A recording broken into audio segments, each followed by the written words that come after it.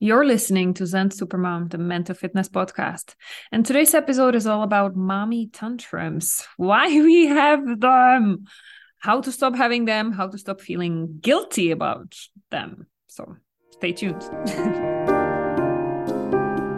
Hi, I'm Elena Gomez Rodriguez, and I'm a mental fitness coach for busy moms. And this is the first podcast to help you increase your stress resistance so that you can become a Zen supermom and simply do it all while staying calm and happy. Welcome to the Zen Supermom podcast.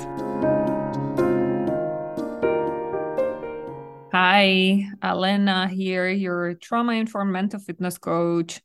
And today we are going to talk about tantrums, mommy tantrums. So, if you are wondering, like, mommy, what?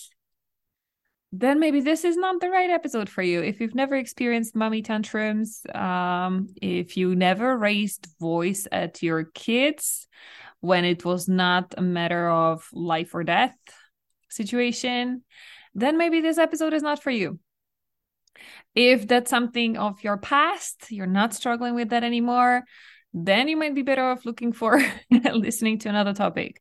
However, this episode is also not for you if you are currently struggling with mommy tantrums, but you're looking for parenting quick tips on how to get your kids not to push your buttons, like how to make them obey, how to stay in control so that they never trigger you again and you can stay calm and zen and be the super mom that you want to be. Then this episode is not for you. Because if you've listened to any other episodes of this mental fitness podcast, then you know we are not taking that impossible assignment to control the world around us because it's impossible. Life will keep throwing curveballs at you. Life will keep triggering you. Mental fitness is all about managing ourselves and what is it that we can do to get ready, practice in advance, strengthen our mental muscles so that when there is a trigger, we are able to stand our ground and not get triggered.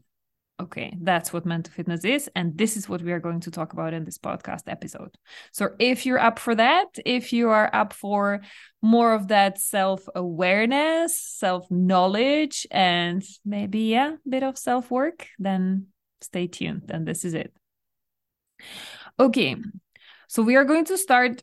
This whole episode will be basically about my mistakes, 3 mistakes that I made, so that if you find yourself in it, in my example, then you can kind of like take a shortcut. You don't have to stay stuck as long as I did. That's my intention, to help you get out of it. Okay. Because mommy tantrums were really one of my darkest secrets. I didn't want to tell anybody because I felt so ashamed. My ego was so high up, it was so strong. I didn't want to admit that I had a problem. I thought I'm so smart, I should be figuring it out by myself.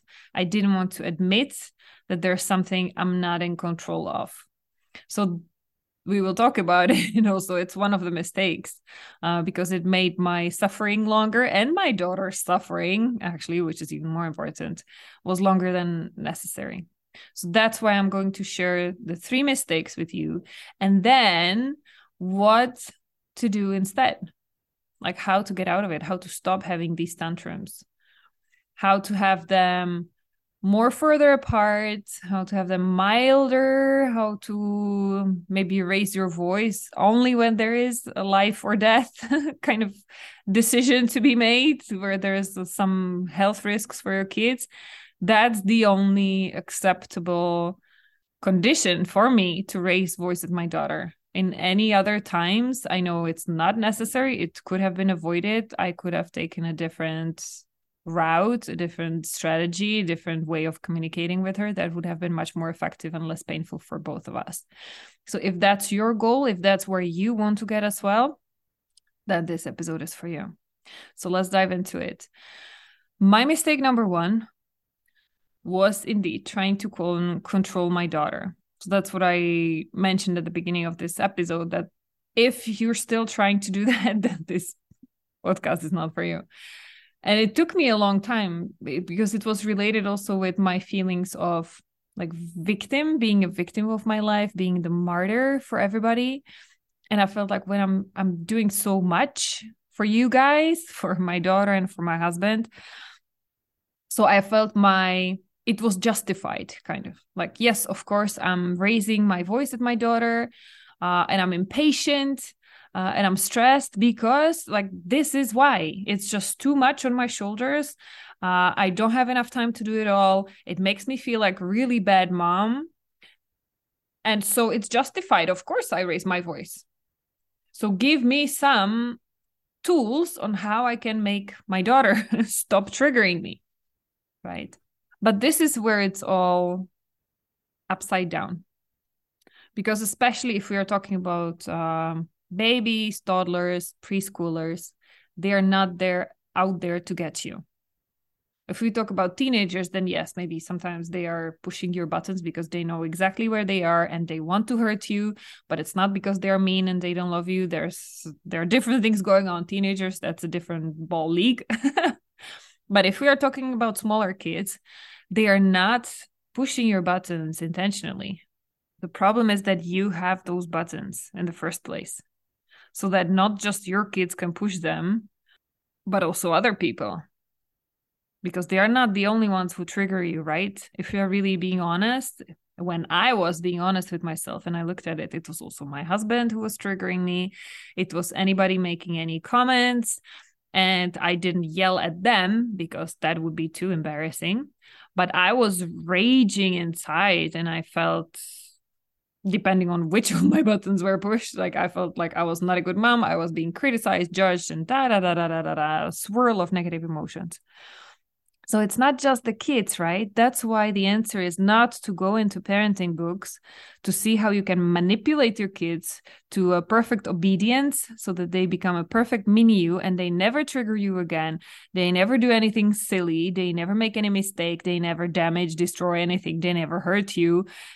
That's not the point. Those things will happen. So rather than wishing for them not to, isn't it better to get ready when they do? So that's what we are doing here. And that's also the mistake number 2. So when I started seeing that I do play a big role in all of this, if not the major one, like 99.9%, that it's my responsibility to clear it out on my end, then I started looking for something quick, like a quick fix, something that I could do right in there in that situation. And a classic thing was like, yeah, take 3 deep breaths, whatever, count till 10, and then you will cool down and you will not burst out like that pressure cooker. Well, that's a great advice. However, if you apply it only in that moment when the pressure is already high, then it's too late. Because you can't really imagine it as a pressure cooker. The more you stuff inside, the more you put the heat up, then when you're trying to stop it and take it off the stove, when it's already hot and under a lot of pressure, then it's too late. There is no other way but to blow up out. That's just the law of physics, and it's the same with your emotions. The longer you keep stuffing them inside, the longer you let somebody maybe even cross your boundaries without you protecting yourself, without you speaking out, you are setting up this inner pressure cooker. And then there are only 2 possible ways how that energy can get out. One, it will explode in yours and somebody else's face, whoever is the last one to put the proverbial last drop inside, like it's going to blow up in their face. Or the second, even more damaging actually, is that it will implode.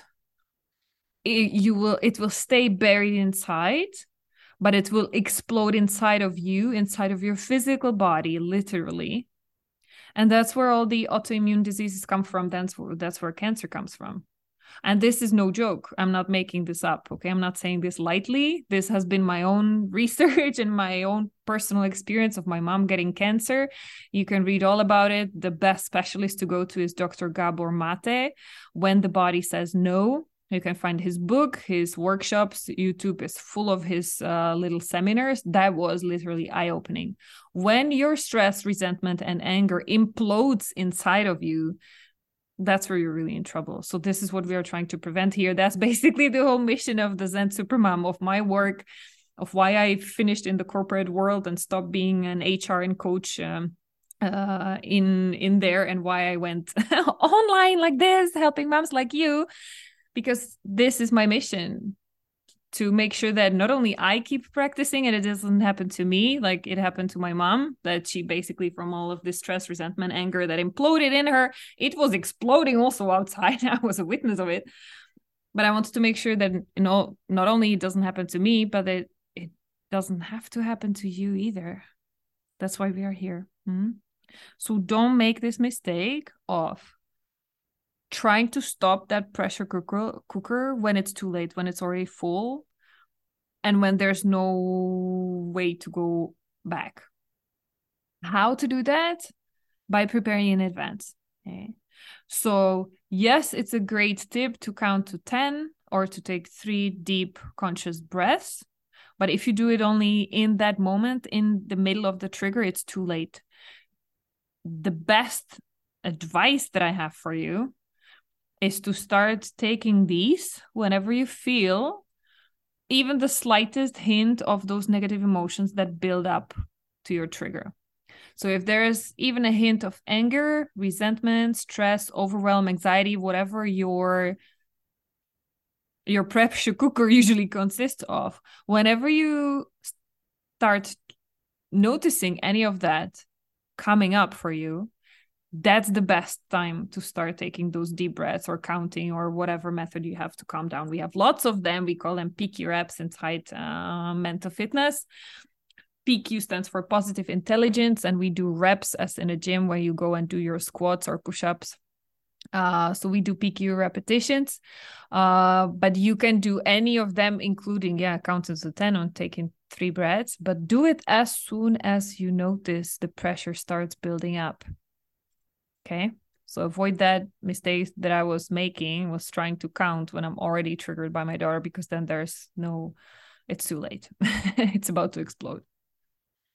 Okay, so that was mistake number 2. And to prevent it is prepare in advance. Last one, mistake number 3 I was making was that I was beating myself up. I let my inner critic, my judge, beat me up over this, and to make me really feel like a super terrible mom. And why that is not a good idea? Because letting that inner critic run your life is never a good idea. What it tells you is that you need me because I help you stay in check. I help you get better. But is that really true, that your inner critic helps you get better? Because I don't know about yours, but mine beat me up so hard that it usually beats me down to the ground. And then I feel so bad that I feel even more stressed. I feel even more pressure on myself. And that's what makes it even heavier to carry my load. And that's what makes it even more likely for me to burst out the next time, because the pressure starts building up again. And it's the same with our kids. Imagine you would be parenting your kids just by reminding them of how bad they are and how many mistakes they made and what accidents they had. That's not the most effective way to cause a positive change, right? You have that in every parenting book, right? Positive reinforcement. So why don't we do that with ourselves too?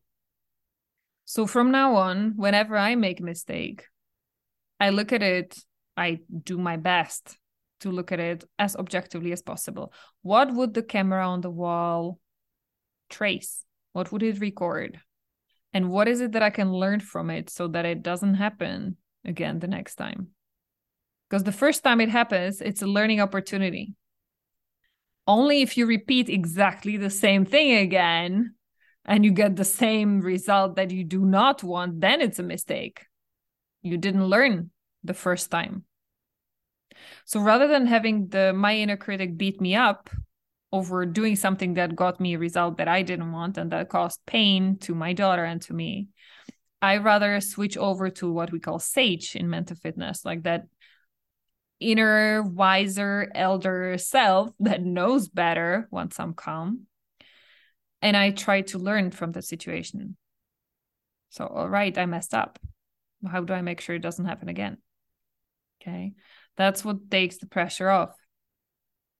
That's what makes it a little bit, at least a little bit lighter for me to continue and keep doing my best. So here you have it, 3 mistakes. Mistake number 1, trying to control and manipulate the kid with some quick fix parenting techniques. Didn't work. What we do instead, we look into our own triggers. Mistake number 2, not preparing in advance, trying to apply some technique only in the heat of the moment. So it's not embedded in us. We don't live it, we don't breathe it. And the pressure is already so high that it has only 2 ways to go, explode or implode. None of them is healthy. So prepare in advance. That's how you avoid making mistake number 2. And then mistake number 3 was beating myself up. So don't beat yourself up over when it happens, but instead take some of those deep breaths and try as much as possible focus on looking at what is it that I can learn from here to make sure that it doesn't happen again. And do prepare in advance. Like if you know, for example, evening is when the hell breaks loose and everybody gets triggered and everybody has tantrums and everybody's crying by the end of the evening, then what is it that you can do in advance? Sit down when you have a calm moment, create it, make time for it, and prepare for that evening. Think about it again as a camera on the wall, objective. What would it record? Where are your opportunities of what could change, what could be different to make it easier for everybody and less likely to be triggering tantrums? What is it that's not necessary, that doesn't have to be in that evening routine? Is there any evening routine even? Or what is it that should be there to make it easier for everybody to just be able to take a deep breath in and cool down and be more happy and satisfied and feel loved and less likely to have a tantrum or trigger one another? Okay, so this is what you can do, and you might want to do it in advance, because when you're already in that situation and you're already at the end of your day and stressed out, it's too late. So this is it. Here you have it. 3 mistakes I used to struggle with. That's why it took me so long to get out of mommy tantrums. I hope it was useful for you. You can let me know by sending me an email or hopping over our Zen Supermom Cafe Facebook group to let me know and share your experience or what tend to work for you. And if you would like to get rid of those mommy tantrums completely, then you should sign up for my upcoming free live webinar workshop that we are going to do. So you can get the link in the description, in the show notes, and join us. Because that's where I will give you the easy, most time-efficient strategy, the most effective strategy that worked for me and for all my clients that I work with, as a way to stop having mommy tantrums whatsoever. And yes, if you've been in this podcast for a while, then you might get a hint. The answer is in mental fitness. So we will talk about that, how. And at the end of it, we will be opening the doors to the mental fitness gym again. Yay! So if you've been hearing about it here in the podcast and you're curious, like, what is it and how does it really work? Then you should definitely join us in the workshop, because that's where I will mention everything, and I will invite you to join us if that is the right next step for you to take. Sounds good? So don't forget, keep practicing. Please don't let your inner critic beat you up. You're definitely not the only one struggling with this, even though nobody talks about it. You're not alone, but it doesn't mean it has to stay this way, that you keep struggling with it. It's not your fault, but there are things that you can do about it to change it. So I hope this podcast was like a start for you, a starting block for your first 3 steps that you can take to stop having those tantrums. And then I hope to see you in our workshop. Take care, Supermom.